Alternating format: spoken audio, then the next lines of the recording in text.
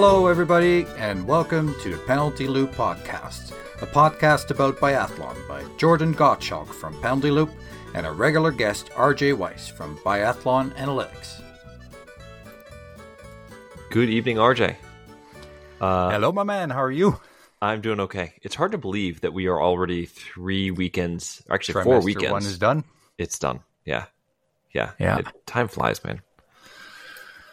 It also makes me realize how close we're really getting to having them in North America. They're very close. It's 3 months from now they'll be here, and it makes me feel kind of unprepared for all the things that I have in my head that I would like to do, and the things that we realistically can do.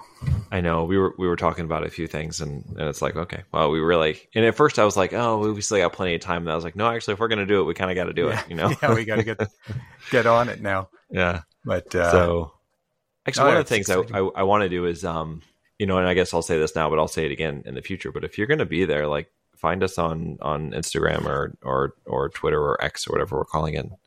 Let us know. Or if you see us, say hi. We'll have some identification on us that you'll know who we are. But maybe we can do like our Penalty Loop logo as a banner across the finish line. Yeah, I think so. That they have to go through. We could sponsor that. Yeah, we can do it at least once. We may not be able to in the rest of the World Cup. We'll wait for the last race. Final race. I was thinking something a little less dramatic. Just some brightly colored jackets with our logo on it, and then people would just say, it's those idiots. Yeah. What'd you think of Lenzerheide?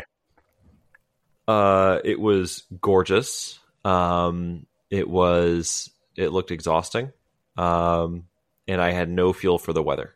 So this is something I kept going back to, and we'll get back to the location in a minute, but I had the weather report. I had it all saved before the weekend. And it said it was supposed to be a little bit below freezing every day except for today.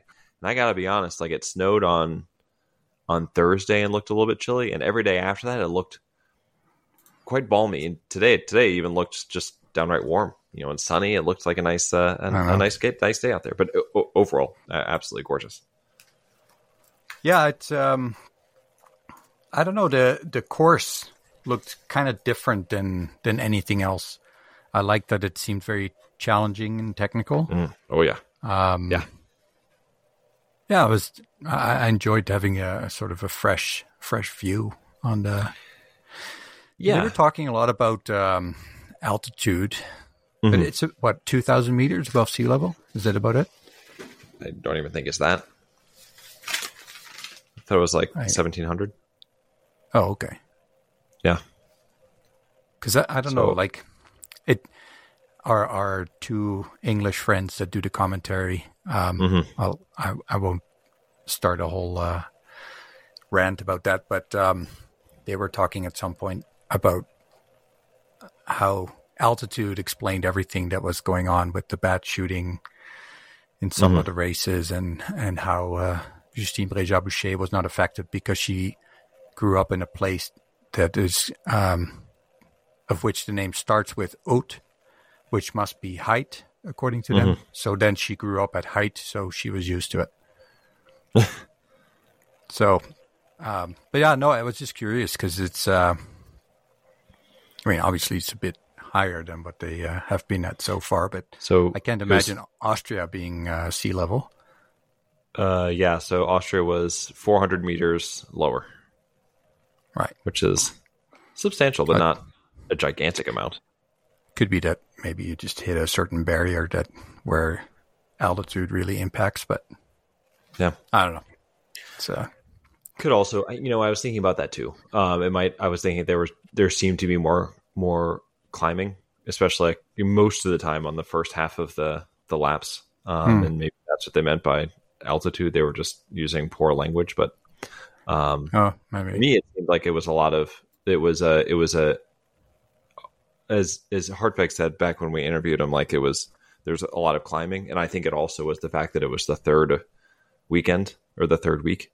So I think it was coming at the end of the trimester. I think a lot of people were getting a little tired, and you could see it. And again, we talked about this before, but the impact of sickness, COVID, flu, whatever is going around, but starting doesn't mean they're 100%, right? So no, exactly right. And so good example of that, and we probably won't talk about her too much this weekend because she only raced the one race, but Jean Monod raced the mass start today, and I think she went clean in the first shooting.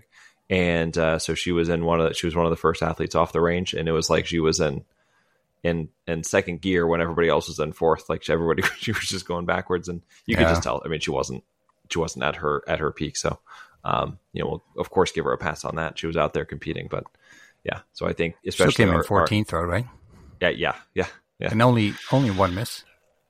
Yeah, because that's which I think 14th another with one indicator miss of yeah. So I think it's been what I liked is the crowd was cheering for a lot, but it seemed like there was a lot of French support, even more than German and Norwegian support, which location wise is an explanation for having more support than Norway, but Germany is obviously just right there across the border to the other side from France. So I was actually going to say something about the crowd. I thought they were great. Mm-hmm. There weren't a ton there on Friday when I watched, but I thought that the crowd was very supportive, and they all genuinely just seemed happy to be there and watching biathlon. So, if you were out there, like, way to go. You guys showed well. Yeah, absolutely.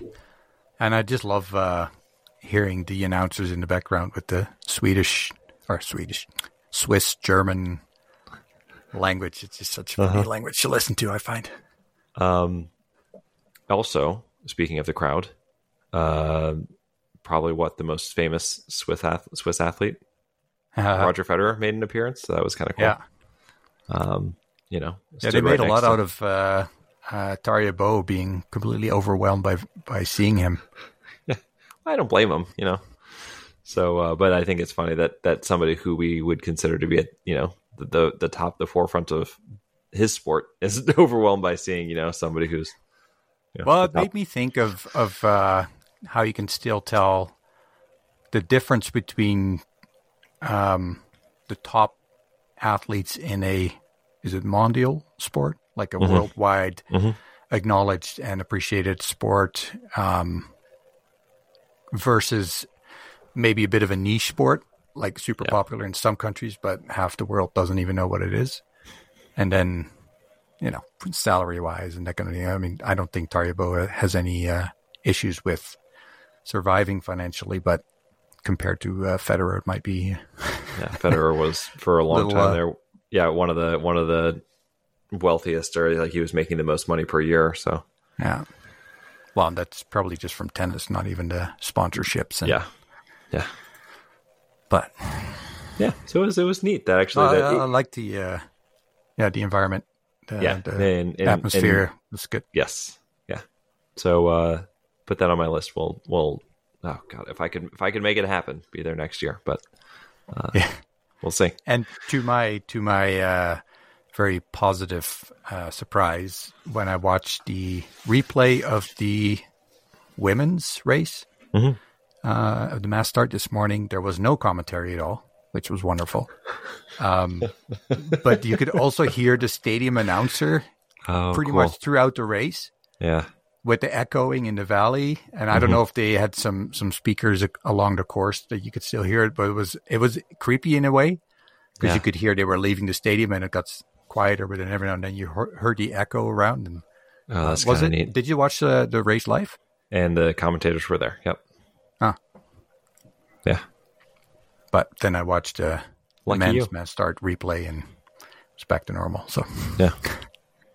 These guys, like I always try to say, I don't want to be too hard on these guys, because I'm not saying that I can. They're do a super better knowledgeable, job. And it's a tough job for sure. Yeah, but every now and then they say something, I'm just like, come on, like, but anyway. Yeah. Well, the highlight was still, I don't know if you remember during the Olympics, where they said the best way to cut a turn is to go straight. Go straight. Yep. Yeah. That will be hard to improve, but let's leave it at that. One last thing before while we're on this general topic, I thought that they did and maybe I just haven't been as noticing it as much the first couple of weeks, but they did an interesting job with some drone shots or some like above shots that I thought was pretty cool. So I've been waiting for this. I thought, when they did it at the Olympics, and obviously the Olympics, bigger budget for production, but hoping to see some more of this going forward. Well, Camor Abiu Cup, they followed the race leader with the drone the whole time. Yeah. I really hope they bring that back because it was a really great way to sort of see what was going on. Especially for this type of race, so you can really see the gap, right? You can see like, because sometimes with the aperture on the lens, when it's a head-on shot, you can't tell, like somebody looks like they're right behind them and there's actually a huge gap. Oh, but, totally, yeah. Yeah, you see the overhead shot and you're like, ooh, that's a space there. And one thing I wrote down, we haven't really brought this up, but you know that in French, I think you call a newborn a bébé. Yeah. Which is, could also be the letters B. So BB for Justine Braisaz-Bouchet and Baiba Bandika. Yes. Hey, before we get into the World Cup, did you see Baiba this weekend? Yeah. Okay, she good. She had 19, 7, and 17. And some good shooting. And then the last one was... in that seventh place, wasn't the seventh place like she just missed the flower ceremony by like a second. Yeah, close. I think so, yeah. Really close. So, awesome that's pretty cool. See her back in action. Yeah, maybe. I mean, being a mom gives these women superpowers. Baby power, man. Yeah, that's the natural transition right into to our. But it is astonishing. Like, I don't know if it's a mental thing. Like, oh man, if I can give birth to a baby, then what's a biathlon race? Hell? Yeah. Or if it just gives them a lot of strength. Like I've heard in other sports that women are particularly strong after giving birth. But I don't know. Hats off, man. So to all athletes, but especially I feel particularly like this weekend has been coming for me for a long time because I'm not good with lots of names, but this name in particular. So Justine Braisaz-Bouchet. I'm going to let you say Braisaz. Whatever. No. Braisaz. Braisaz. It's like Bouchet. You can say yeehaw. Braisaz. I can't say yeehaw. And then Bouchet. Bouchet. So JBB is she was just unreal this weekend. So she looked like in the sprint race that like nobody was going to touch her. And then I was like, oh, that's cool. That's amazing. She came back. She had a baby and now she won. And then she won again. And then she won again. And it wasn't even, there's always doubt, but she seemed very in control. Yeah. It was pretty amazing. Stressed out and no. So I commented on this. Sorry, go ahead. A dozen times this weekend, but what kept getting me more than the racing, more than anything else, and just look at, if you get a chance, like the look, go back, like the look that she had on the podiums, and you could even see it during the racing. It was just like this totally serene, like at peace, like I know, happy person. I was like, yeah, that's awesome. Like she just looks like I'm good. I saw her interview today after the mass start, and she was also, just a glow on her face of happiness. And she said that she was actually, she had joked to someone, I don't know if it was another athlete or not, but that she wanted to go home in a yellow bib for Christmas. Well, did she do it? She's and now I'm actually doing it. Yeah. It's, I mean, it was, and to be fair, she actually had to win like every race, right? To get into yellow, and she did it. It's just like, I don't know how much comfort she had, if she even knew the course coming into it. I heard somebody comment that like the particular setup was good for her stride, for lack of a better term, that, she's got a little bit of a longer, stride, but I don't know about that. All I know is that she just looked incredible. As good as I've seen anybody look in any particular weekend over the last couple seasons. She completely comfortable on the range, on the course. She kind of knew that like she could do whatever she needed to do, and it was a perfect biathlon weekend. Yeah, it's and she made others look slower than they were. Oh, right. Yeah. Yeah. And she was, this is the crazy thing. I actually just wrote this down. This season, would you believe that she has never actually been the fastest in a race? Well, yeah, if you say it like this, I would believe that, yeah. Yeah. But she must have been close to the top, though. Yeah. Right? I mean, she's been second, fifth, third, fourth, second, fourth. And of course, fourth today in the mass start when she had like an 18-second lead or something. Always... Yeah, she was not going full bore. I mean, because Elvira is amazing, but Elvira made up 20 seconds on her in the last lap. Right. I don't think that's because Elvira was like going super speed. I think part of that's just because JBB, which I'm going to stick with now, shut it down a little bit. Yeah. Do you know, and I don't know this, I was just thinking about this and I should have looked it up, the last time a woman won all 3 races in a weekend? I'm sure that JT Boe's done it recently, so that would be the easy one for a man, but... Well, I'm guessing Simon last year. Do you think she did it? I don't remember specifically, but with the season she had, and I'm guessing QFM the season before. Yeah, that's probably true. Those. Yeah. But I think the other thing, and maybe this is the last thing, because there's only so much you can say about somebody who is perfect. But it was amazing. She wasn't the fastest all weekend, and then she didn't even shoot. I mean, she shot 100% today. She shot 100% in the sprint, but in the the pursuit, excuse me, she had 3 misses. So it's not like she was just perfect on the range, right? She definitely gave people opportunities, at least on that race. But yeah, it was incredible. I loved the way she looked from an athletic perspective, just from a totally at peace with the world perspective. So that might be my favorite thing I see all week, all season. Yeah, no, it was really cool to watch. I quickly went through the records, and it looks like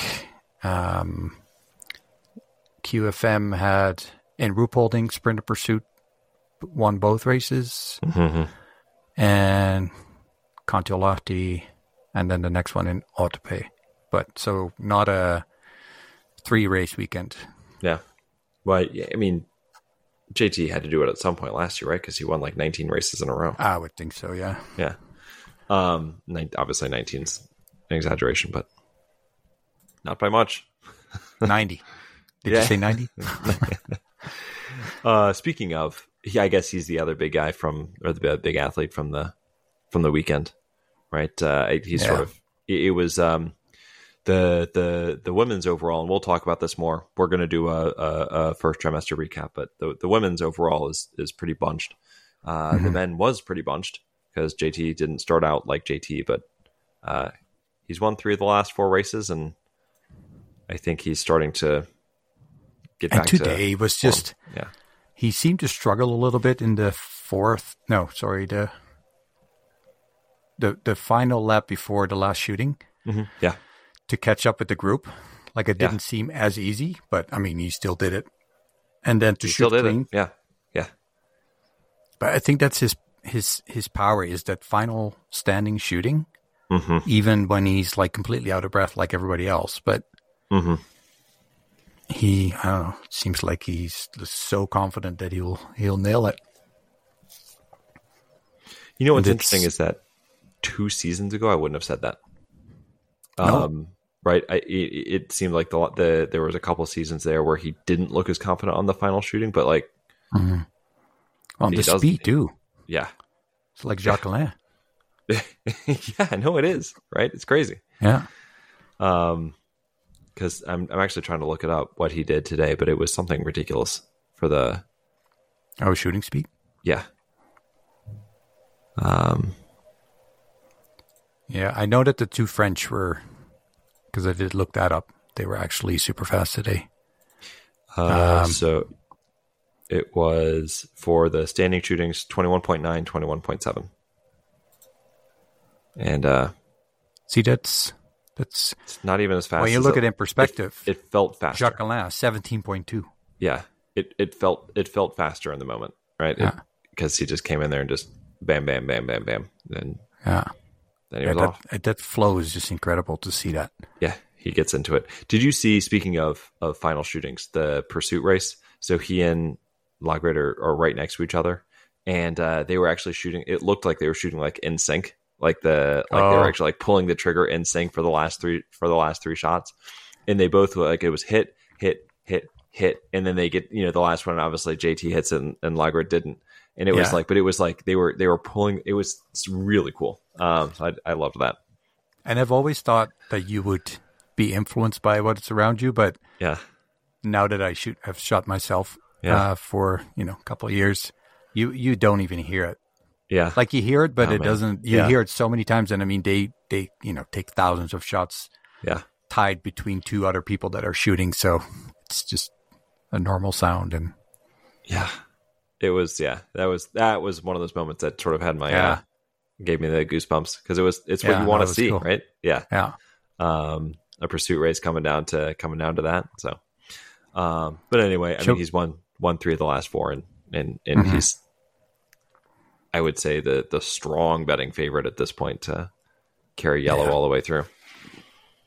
Should we get the elephant out of the room and talk a little bit about Emilien Jacquelin? Yeah, it's exactly. So I said before we started recording, I said there's one topic that I really want to hear your thoughts on. This was it. I'm going to give you the same answer as all these previous years. Yeah. I just don't know. Like, it's, going all out right from the start. If you can keep it up, then great. But it just usually doesn't seem to work out that way for him. And it's, I don't know. And I say that with all respect, but it's getting to a point where it's almost like he's kind of starting to make himself look like a fool. Yeah. For, continuously repeating exactly the same strategy. And so I don't know if he just hopes that maybe one day it will work, and then he can, it did work for everybody off. But one time, was it 2 years ago, when Quinton Fiume, when he won the overall that year, there was one man start where Jacquelin went to the front, and that was or maybe as a pursuit, whatever. He went to the front and ran away with it, but it was like a minute and a half into the race, and I was like, "Oh, here we go," because he started in bib like 7 or 8, and just went straight to the front, and I was like, "Okay, he's going to do his thing." He cleaned the first shooting and just went blazing away on the second lap. I was like. And I was like, well, he's got like 18, 20 second lead, but I never really considered him to be in the lead, because I was like, well, he's going to blow up at some point. Like, it's just inevitable. And I don't I just really wonder, is it something that they actually decide, okay, let's just do this? Or we had this one guy. So when I ran cross country in school, we had this one guy, and I distinctly remember our coach talking about, in this course, like how we were gonna run our race, and he goes, the first, I think it was like the first 750 meters. It was a huge amount. Maybe not, it wasn't quite a kilometer, but it was like almost straight and flat. And he goes, you're gonna want to just like go flying. He's like, don't do it, right? Because you're just gonna burn yourself out. And then you took this hill, you took this curve, and then there was a hill. Anyway, there's just one kid, and I'll never he just there he went, right? And it was like, and of course, like a mile into the race, or he's fading, he's huffing and puffing because he just blew himself out. And I wonder, like, did the coaches talk about something, and it just goes in one ear and out the other, and he gets, or they hear it and just can't help themselves. That's what I say. He gets on the line, and it all comes back, and just like, this is what I got to do. Yeah, what I thought was interesting was that his blow up this time it wasn't like he got to the range and had 3 misses. It was like in the middle of the third lap, or the third lap, right? He was in the middle of the third lap, and it was like he just like threw in the towel. Yeah, and because he's done that before too. So I was like, is he? I don't. To me, it's like, okay, well, I think he's got enough evidence that this is not the best strategy for him, unless he feels that. If he does it any other way, he there's no way he can succeed. I don't know. Like the coaches must be super frustrated. Pulling their hair out. Yeah. Because I'm looking at like the individual lap times. He was at the top in the first, and the second lap he, got a bit of distance, and then the third lap he was way slower than the majority of the field. It was like the fourth lap he was almost one of the slowest. So I don't know again if that was just like giving up or if he just burned up all his energy. I don't know either. Either way, like it's dumb, right? He's not new with this. Like you said, he's done it so many times. Yeah. And I just wonder, like, And I guess what this usually, I think when I see it, it happens like he has a bad shooting and then just sort of, it like you can see him just like his shoulders droop. But this time it was like you said, it was in the middle. He was going along and it was in the middle of that third lap, and it was like he just burned up everything already. It's like, how do you not, unless like there's some medical condition that we just don't know about, right? How do you not know your body that well that you can't, I don't know, pace yourself better? That's just, I don't know. He's a fascinating athlete, right? And he's entertaining because he's going to do something crazy, right? Oh, but I love watching him, but he's got so much talent. Yeah, he's got as much talent as almost anybody, right? But just can't seem to harness it. And it makes me sad. Yeah. Because I want to. I would like to see it all come together. Oh, totally. But the other thing, sicknesses. You said Jean Monod was there for the third race, but not for the other ones. Veer was obviously absent. Today, I was chatting with you earlier that I missed the news about Sturla Holm Lagrite going after the cook in the hotel, but I thought he was sick, but I guess he wasn't. But can we come back to that in a minute? Yeah, of course. Yeah. No, we're continuing. Were there other big absentees? Hauser was sick. At this point, I don't know if I would consider that big. She just hasn't been performing that well this year. I mean, that makes me sad, but she hasn't been. Samuelson. The Canadian women. Oh, Samuelson, of course, and, Marta Krogstad Johansson, Hannah Kabinger still isn't out. Alyssa Gasparin, and Roman Reese. Those are the big ones. But and Emma Lunder on the women's side. Yep. Yeah. It's just been. Emma Lunder's been sick almost the entire trimester, hasn't she? Most of it, yeah. Veer, I'm happy because Veer has been sick since before the racing even started, and she just looked rough. I'm glad that she finally decided to go home. And just get better. But I hope that, look, it was a bad month for health. I hope these guys, we can come back in January and people are going to get sick, but hopefully not like it has been. It's just been taking out a lot of people. Every time I see Preutz's name on the list, I'm just happy for her. Yeah. I'll save. I've got a cool stat for you, but I'll save it for it for our next pod. So talking about our Norwegian shooting adventures. So we had two really interesting things happen with the Norwegians and disqualifications or lack thereof. So I think you as somebody who has shot before, can you actually talk about Stroemsheim and what he did? Well, so I think what he did was illegal, period. Yeah. Because interestingly, I could not find it very clearly written out specifically saying that absolutely no one should reach over the fire line at any time during a competition. Because that is a rule as far as I know, or just like maybe an unwritten law, but that is... Because I don't know if you remember Auf Schalke where somebody dropped a magazine and then one of the officials leaned over, and even that was not according to the rules. So for him to not only lean over, but also take his skis off, that was smart in the sense that if he would try to lean over with his skis on, he would probably impede other athletes with his ski tips. So he was able to reach further, but it's a big no-no. But it says here 832.1. no removal of skis. Removing one or both skis while shooting, and of course you can debate what is actually shooting, Mm-hmm. you know, Yeah. including 'cause he trading and wasn't- zeroing Yeah. is prohibited. And placing any kind of object under the skis is also. But I mean, when you're on the shooting mat, Yeah. are you shooting? Sure. Yeah. Yeah. He wasn't Because it actively counts as shooting but time. Sure. Yeah. Then it says something about, when you drop a magazine, you cannot replace it by a different one. It can be replaced if a magazine is lost or proves to be defective before the first shot is fired. So he dropped it before the first shot. Is that right? Yes. Yep. Then it may be replaced by another magazine, provided no live round remains in the chamber of the rifle. Let's see here. The rifle muzzle, so the end of the barrel, must be over the forward edge of the shooting ramp, the firing line, from the beginning to the end of the shooting bout.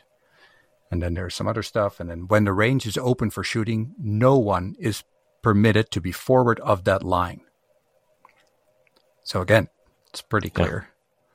What I thought was funny is that it says TV crew members and photographers must take responsibility for their own safety if they enter this area. Yeah, no kidding. But then it also highlights at all times competitors will be responsible for the safety of their actions and rifles. This is all under 851 under shooting regulations. And it's even to the point, and I remember this because my coach told me because I broke that rule, 852, when moving from one shooting lane to another. So, for example, if you are designated lane 4 and you end up passing it and going to lane 3 and you're like, you start loading up, rifling, and then you're like, oh shit, I'm in the wrong lane. You can actually go back, but you have to move from one shooting lane to another by first unloading the rifle. So take the magazine out, make sure that there's no bullet in it, and place the rifle on your back in a normal carrying position with both arms in the rifle carrying harness. Then you scoot back, and then you unload take it off and get settled. And then I'm going to go on here for a little bit. 861, misfires and lost rounds. Competitors may obtain replacement rounds or magazines from a range official by raising a hand and loudly saying ammunition and the name of their national federation. So as far as I know, when he dropped it, he should have raised his hand and yelled ammunition Norway, and then he would have gotten one. There was also, it didn't really specifically say this, but it sounds like because no other nation made a protest, that maybe that's why they accepted it. I thought it was funny that if you do a protest with the IBU protest form, you have to pay $100 fee in the currency of the host national federation.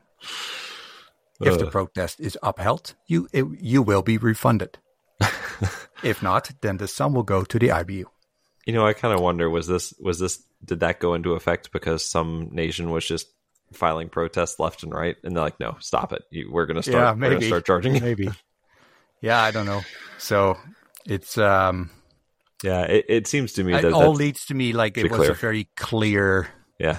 And I, on the one hand, I applaud and respect that, okay, no damage was done.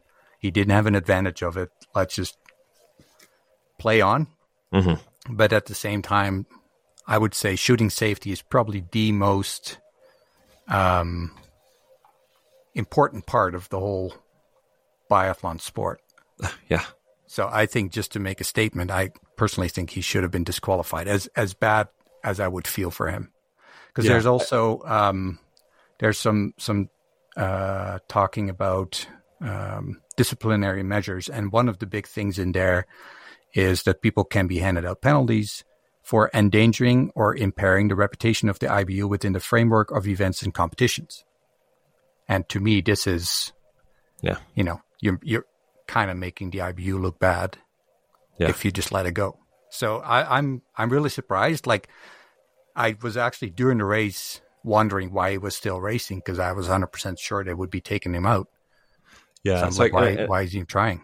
And I definitely want to separate how we feel about his race and him as a person, right? Oh, absolutely, yeah, totally. Then from this, because I agree with you. Like when I saw it, I was like, shouldn't they just? I mean, I delayed even posting anything about it because I was kept thinking like they're gonna disqualify him, right? Like that. Yeah, It just doesn't. It just seems on its face, like even if you just take the 1,000-foot view, like if you move yourself across the line, like that should just be illegal, right? I mean, that just like regardless of anything else, like that just seems that like something right there. Yeah, that's it. So I'm happy for him because that was an amazing race for him. But yeah, I agree. It's just it feels like it shouldn't be that complicated. Like it's the kind of thing where no nation should have to file a protest, right? It should just happen, right? But I think there was one event last year too where somebody broke a rule. I think that was actually with taking a magazine out and back in or something. Do you remember? Was it last year or the year before? The Belgian team. I can't remember who it was. He had snow in the barrel, right? Wasn't he like stomping something? Yes, or? Yeah. It's like slamming away at it. I was like, oh my god! He's like looking down the barrel. It's like this is disaster. Yeah, it's no, and I was trying to see if I could find anything for Stroemsheim, right? The only so a general rule 811: all shooting during training and competition must take place at the shooting range. So I don't know if that extends to the hotel, but and then of course again the endangering or impairing the reputation of the IBU, right? So yeah. For whoever missed it, we were talking. Oh, sorry. Yeah, He was supposed to be practicing dry firing, and he fired a shot. So, yeah, as it turns out, that's not supposed to happen. And actually, RJ raised a good point. Is like, is there a legal problem, right, for firing a bullet like in the hotel? Like, obviously, there was no harm intended, but still, discharging a weapon inside a public space is probably illegal. One other thing we brought up a couple of weeks ago, the cold in, I think it was Östersund, where I thought they decreased the acceptable temperature to -18, but it's actually, if it's rule 6.6.2, if it's colder than -15, wind chill and humidity must be considered before starting and during the competition. Okay. So it's kind of, after or colder than -15, then they'll start looking into, how does it affect does Canmore get hit with more wind? Is the wind chill just lower? I'm just wondering what the difference was. It can also be -20 when there's no wind at all. Yeah. Like that's, but it can be, the wind chill can be like -10 difference. Yeah. Okay. So it could be, I guess, if the official temperature is -14 and it could feel like -24, but they could still race because they don't really look into it until -15. But I think there's probably some leeway with that rule. Mm-hmm. And then while I was digging through all the rules, I want to just throw this in there too, because I've wondered about it. So 713, wrong course section. So you're actually not allowed in the opposite direction of the course. Or sorry, no, there is a rule that you cannot do that, but there is a exemption 713 that says if it's going the wrong section in the wrong sequence, they must return to the point where they made the wrong turn along the part of the course where they have skied in error. And they may have to ski against the correct ski direction and will be fully responsible for ensuring that they do not obstruct or endanger other competitors. There will be no penalty for having committed the error as long as no other competitors have been impeded. What made you think about that? We've seen it, I think, Olympics, QFM. Oh, yes, when he went down there. Where he wanted to do another lap and realized it. And because the finish line was parallel to the track, you'd be like, well, why can't he just, cross the barrier and finish? Yeah. And to his credit, he did go backwards. They know the rules, right? So anyway, that was my endeavor totally forgot about the rules of the IBU. And it's happened before. Yeah, that's funny. While we're mentioning these guys, so Lagerud actually had before he was banned for a race, he had a pretty good weekend. He did, yeah. Even though he still doesn't look very good on the skis. Oh, he looks terrible. So, but his last 4 races, second, fourth, third, and he looks just awful on the skis. The difference is he's shooting like Sturlaholm Lagride again, and it makes a difference. Is he? So he's banned just for today's race? I think it was just today's race, yeah. And I think I texted you this, but you don't know who banned him, right? If it was the IBU or the Norwegian Federation. Okay. Yeah. Yep. But so hopefully he's able to find something. But he's starting to look more like himself. But not really. Just the shooting skiing part. Just not there, right? Skiing just doesn't look good at all. And then Stroemsheim, I'm actually really excited about, because we've talked for so long about how not only does Norway have so much depth, but also because their World Cup team was doing so well that it's just really hard to break into it. And he got his bib only because he won the IBU Cup. So he earned it in the hardest way possible, or, wins the IBU Cup. So he gets the chance. And he's really sort of made it impossible to send him back, right? Because I don't know if I can call winning the IBU Cup, if you could be the 10th or 15th athlete on the World Cup, is the hardest thing to do. Wow, but you know what I mean. No, you know what I mean, right? Yeah. It's a long way around for sure. Yeah, exactly. And he's had now his first career podium in the pursuit race. Regardless of how he got there, and he looked just amazing in that race. He has 4 other top 10s, so he's just sort of getting better by the weekend and just really making it difficult for Norway to figure out what they're going to do, because they kind of played around with it a little bit this week, taking all 7 to Switzerland. Yeah. And I think Surum did not race the sprint or the pursuit. He was going to line up for the mass start anyway. Norway ends up with 6 regardless because of Sturla. But yeah, I'm very curious to see what they do in January. So the interesting thing is, he was 24 seconds behind at the finish line. So he lost 16 seconds on the range, roughly, on shooting time compared to Justine Boe. So it would have been only 8. So when he dropped his magazine and the whole thing, that shooting time was 38.9, where Boe at 22.9. Wow. So he would have been even assuming that, he would have maybe even shot all 5, then it would have been even better. But he almost shot himself in the foot there. Yeah, well, and here's the really difficult thing, because whoever goes back to the IBU Cup, Norway currently has 5 of the top 6 men on the IBU Cup. So yeah, I saw that. So you go back and are you even going to be able to? I don't know. It's just hard. You feel bad for whoever has to go back. And I keep bringing up the Dutch speed skating, but where one nation doesn't know what to do with all their athletes, and other nations are offering a free scholarship if they just take up biathlon to see if they, can make it to the team. So I wish that you could even enter the Norwegian IBU Cup relay team and just to see what they would do. They might actually make the podium. Yeah, that's entirely possible. This since we're on the topic of the Norwegian men, they've really taken over. I don't think anybody's too surprised, but they have 5 of the top 6 on the IBU Cup, and they have 6 of the top 7 on the World Cup. It's just it's just sort of gotten to the point of absurdity. And that with, was it the sprint or the pursuit where there was 4 Germans in the top 6? Yeah, the sprint. I was going to mention that. So it was really nice to see, because they'd sort of fallen off a little bit since Sweden, but yeah. Remember, so I actually talked to Philip Horn in Canmore on the IBU Cup, and he did quite well there. But I remember when I saw him, because I recognize him because he's been around for a little bit longer. Yeah.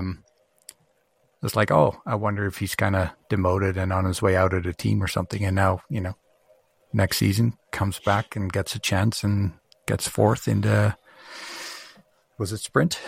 Yep, fourth in the sprint. Yep. Yeah. And seventh in the pursuit. So How about Benny Dole? Yeah. What a race. I love it. Unbelievable. He just keeps doing it. He keeps doing it. It sounds like he has talked about this year being his last. But I mean, he's got to win each of the last few years. And really, I mean, last year you could argue was his best in some ways. But he obviously didn't perform at his top the rest of the weekend. But that sprint race was pretty phenomenal. I know. I think maybe it just plays a role that he's like, yeah, I can still do it once or twice, but just can't do it for the whole season anymore. Yeah, it's totally worth it to see it once or twice. Oh, absolutely. Yeah. And talk about, you talk about Justine Braisaz-Bouchet being so excited about her win, and he still has that, eh? That childish look of happiness. Yeah. And so I think he and JT Boe left the range pretty close with times that were pretty close together. And then, in my head, I was like, good job, Dole, but JT Boe is going to track you down. Yeah, that's pretty nice. He held him off there in that last lap. Obviously, it's a sprint, so they weren't head to head, but because I think he was, let's see here, fastest. Dole was only 14 seconds slower over the whole race compared to JT Boe. Not bad. Yeah. No. It made me happy to see it. I enjoy it when these guys are able to dial it up, and do it. And I'm projecting, but I'm assuming we're going to see a whole lot more of JT Boe winning races going forward. But so it'll just be even more precious that we're going to see these guys. No, for sure. Challenge him. One guy that I really want to see win a race this year is Dalla. Right. He's getting close, and I appreciate his story of after getting demoted a couple of years ago, coming back. Yeah. So I hope he gets there. I liked how he was skiing with Tarjei today. And, everybody was like, okay, when is he going to go? But you still have to do it. And I mean, Tarjei is not a slouch by any means, right? Yeah. So he did it. Yeah. That was fun. I'm still curious with the Skjevdal added to his name. I mean, it must be cool. by marriage, but I just you never don't heard see that very much. Before. No. Yeah. We've talked a lot about. I just looked up Dole. Yeah. Sorry, 299 World Cup races, 5 wins. So nice. I'm sure he's going to go over 300. 236 individual races and 63 team events. But 5 individual races. So he'll go over 300 in Germany when we start back in Oberhof, right? Yeah. So and nice. Then Ruhpolding. So yeah, definitely. Hopefully, he can have some good races there. Yeah. I was going to say on the women's side, we mentioned Justine BB, and I'm just going to find new ways to say her name. And but also, I thought it was interesting. You could sort of see the what did you say, the cream rising to the top, whatever the saying is. But it felt like in every race you had the same group of women. You had Simone, looking more like Julia Simone, Elvira looking a lot like Elvira. Batazzi was up there. Poitza was up there. Tangevol definitely started to fade a little bit. I think that she had 5 or 6 penalty loops in the pursuit. I think maybe that wore her down in that race. But, but those women were all in there battling, and it's going to be fun to watch them kind of come together. But it was nice to see everybody up there. Yeah, and then the Norwegian team that at the start of the season we were like, what's coming behind? Are the young ones picking up? All of a sudden, Skogen comes up and gets 3rd place in the pursuit. Just, 6th in sprint was already flower ceremony, I think, for the first time, and does a pretty darn good pursuit race. So. And then our good friend Claire Egan pointed this out, and it doesn't happen that often, but Elvira and Irwin. No. It's Elvira and Hannah were on the podium on the same day that JT and Tarjei were on the podium. So a couple siblings, and a good race to the finish line for because Elvira was how far? Do you remember how far she was behind Hannah? I'm actually pulling it up right now. Oh, okay. So She it was fun to see. Yeah, so Elvira was leaving the 5 seconds back, leaving the range. Yep. Caught up. They skied together for a little bit, and then Elvira said, "Hey, I'll see you later." Yeah. And it was, did you catch this? Right. So they were on, she pulled away on a slope, and Anna just sort of looked over at her like, really? Like, you're just going to go by me like that? But I go ahead. No, I was just going to, how many times do you think she's seen that happen in her life? Well, yeah. Yeah. I wonder if she was always the faster one, Elvira, or if that just kind of happened over time that she just started beating him more often. But that's a good question. Sorry, I interrupted you. No, for skiing, I'm just every time it becomes a weekly thing. But Lampich, I know, in the sprint, 4 misses, still 14 seconds faster than Justine. Yeah, I think with the pursuit. Oh, what'd she do? Again, it's just incredible how much faster she is, even if she skis so many more meters. On the penalty, yeah. Yeah. Like Lampich on the mile start today, 6 misses. If you shoot 6 misses, you think you're kind of happy to be allowed to cross the finish line. She comes in 16th. Yeah, 6 misses should put you in 30th. 30th out of 30. Yeah. No, 16th. 16th. Oh, that's and gotta so be with so all tough. those, meters extra, I forgot how much. Did Elvira have 1 or 2 misses? Elvira had 2 misses. Yeah. So that's another 600 meters. Yeah, it's gotta be. I just find it incredible. If Right. she gets the shooting under control a bit better, but not at the expense of her speed. And Yeah, good night. I did want to shout out to somebody who was not on my radar, Alla Zilenko. I think it's from Moldavia, Romania, perhaps. Oh, cool. And she was, and I just had it in front of me and now I lost it. I think she was the fastest shooter. Yeah, on the women's sprint in 21.3 prone and 18.8 standing. Because the Canadians usually do well on the shooting speed, so I often check that, and she was at the top of the list. Nice. So that's pretty cool. Shout out to her. Yeah, we're sort of entering the calling out the individual performances that were kind of cool. Well, we gotta throw Deedra Irwin out there. That's what I was gonna say. Yep. Yeah.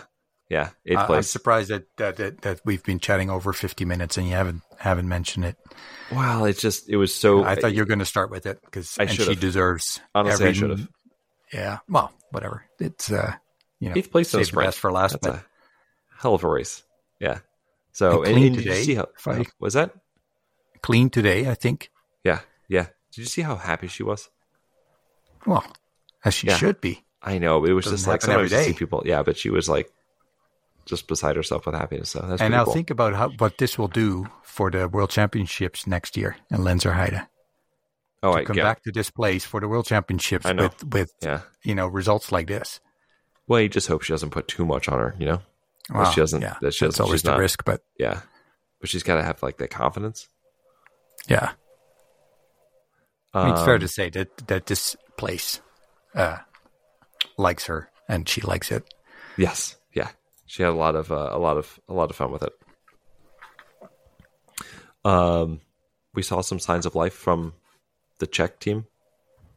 I think Davidova and Kirchmarch both had their first top 10s of the year, which was I was happy to see Davidova. Hopefully, we're starting to build towards World Championships where they can perform well. Speaking of performing in front of fans that love you, so yeah. So hopefully, maybe that was the plan all along, but I can't imagine that no top 10s for both of them this far into the season was what they were hoping to see. So I was glad to see both of them pop up. And then I also had Lavro Planko. Yeah.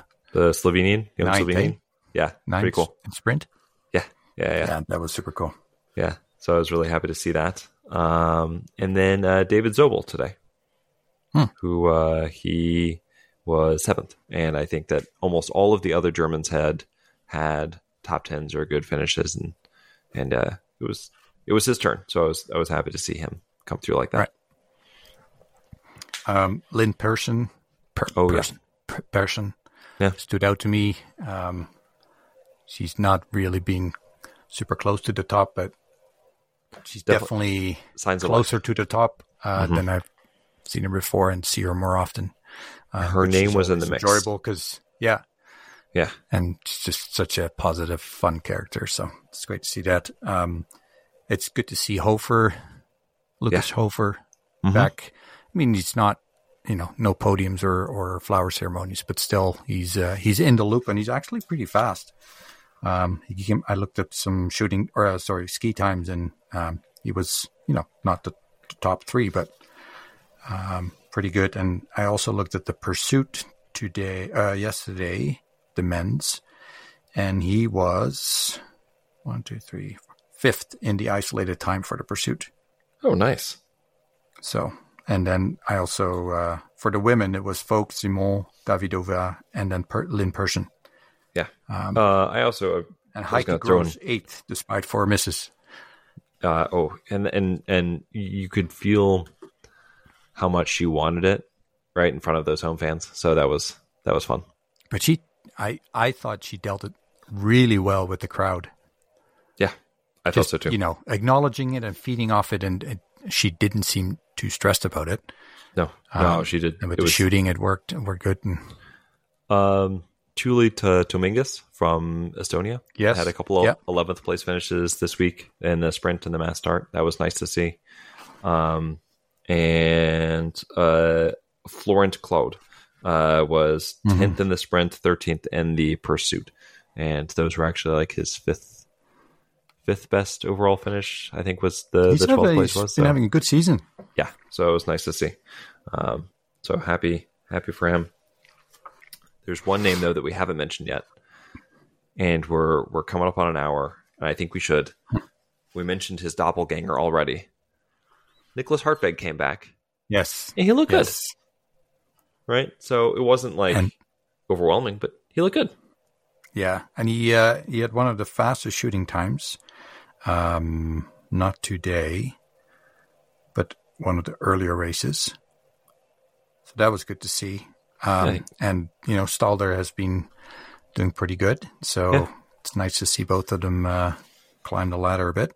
Yeah, 11th, 12th, and 15th for Hartweg. So yeah, you got to start somewhere. Yeah, for sure. Yeah. And update on the blue bib, because that was so tight last year. Jacquelin is leading it right now with 228, Perot 199, and Hartweg with his first points. Maybe not his first points, but he's at 95. So he's got a little ways to go. But a pretty solid season, hey, Jacquelin? Jacquelin, yeah. Yep. 13th in the overall right now. But yeah, I felt bad for him. I'm really glad that Hartweg came back and in Switzerland. I didn't realize how much his family had to do with getting biathlon the World Cup to come to Switzerland. So apparently they've played a big role too. So yeah. And he didn't say anything to us about it in the interview, but yeah, it's pretty. Must have meant a super lot to him. Yeah, well, maybe he was a little too stressed for the Lenzerheide World Cup, and now he can let it glide off his shoulders, and then man, I hope so. Have a stunning rest of the season. I wanted to shout out to Adam Runnels and Nadia Moser. Oh, good. Yeah. Qualifying for the pursuits.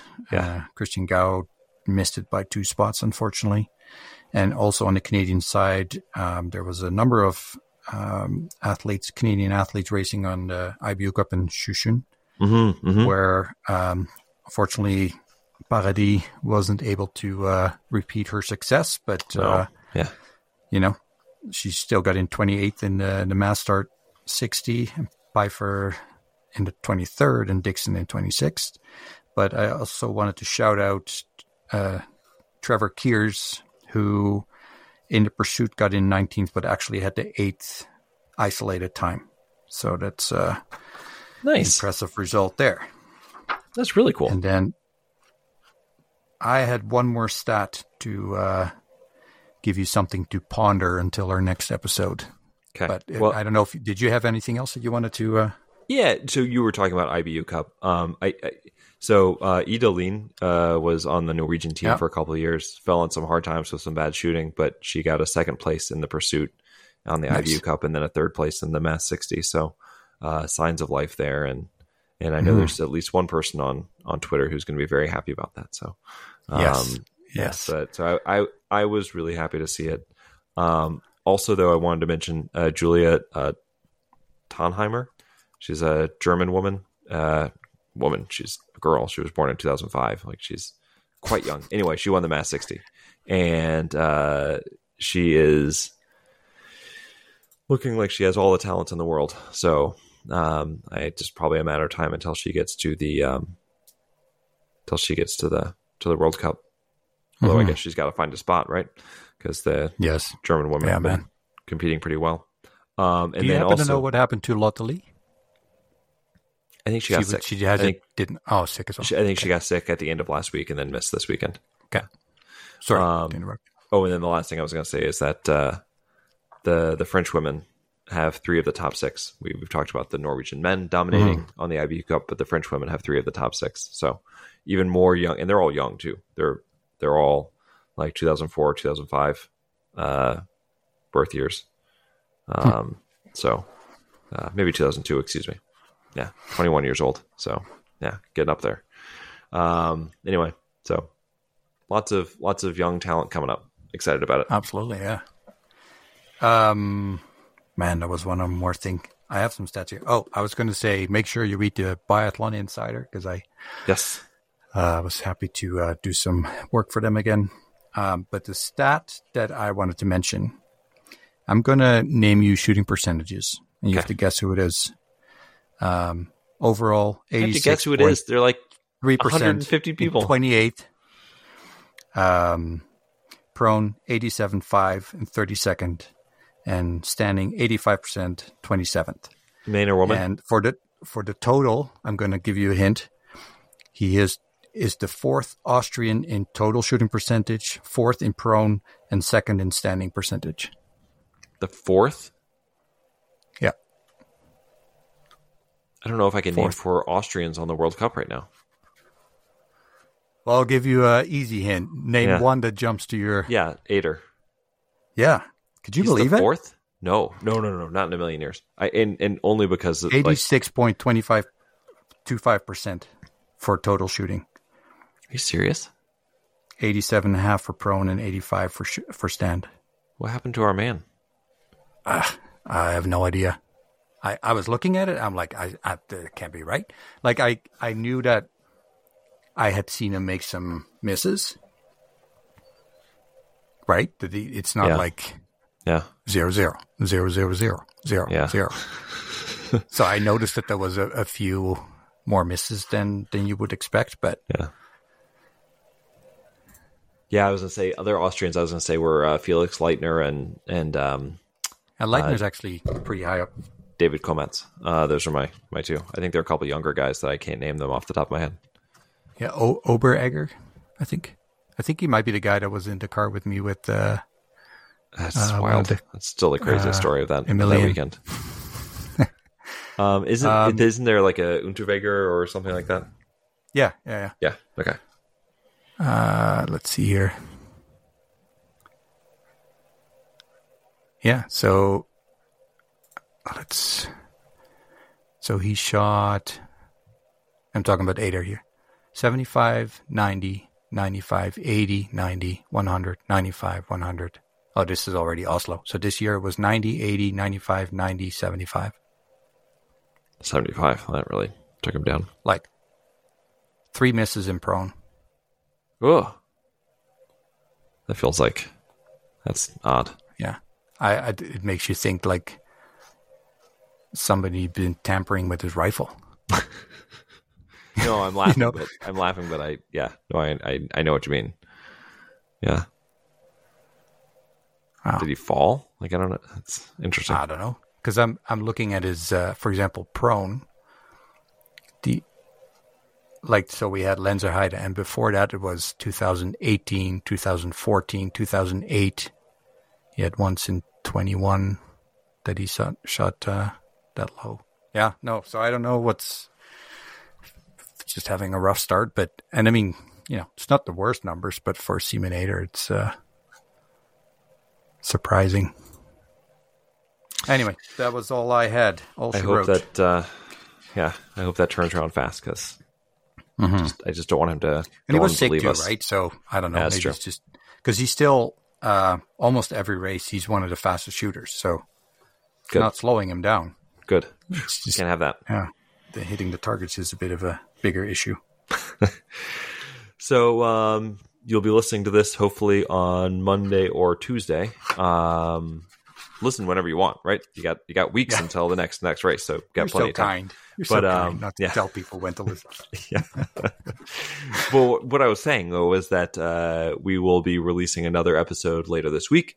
We were joined by, this is the only hint I'm going to give, by a head coach of one of the teams just this past week, and we had a really good time. Not the same nation that the coach is from. Nope. We'll get that as a hint. Yes. That'll cut it down just a little bit. So obviously it's Ziggy Mazet, and no, and so that'll come out, and then we'll also be recording another episode to sort of give our general thoughts on the first trimester. Because if we did that tonight, we would have been recording until well after midnight my time. I just didn't really want to do that. Okay. Anything else?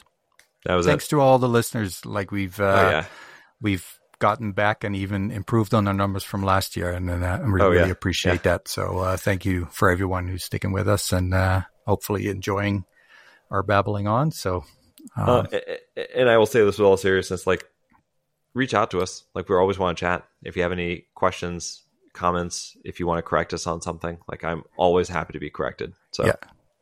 But it's better to reach out to Jordan because he keeps track of his social media a lot more than I do. That's because my phone is unfortunately Velcroed to my hand. And I need to be better about that. So resolution of the new year. All right, we'll cut it here. So where are we going to put the hymn in? We'll put it maybe right now. Well, right now. That'll be our outro. Okay. Okay. Take care, man. Bye.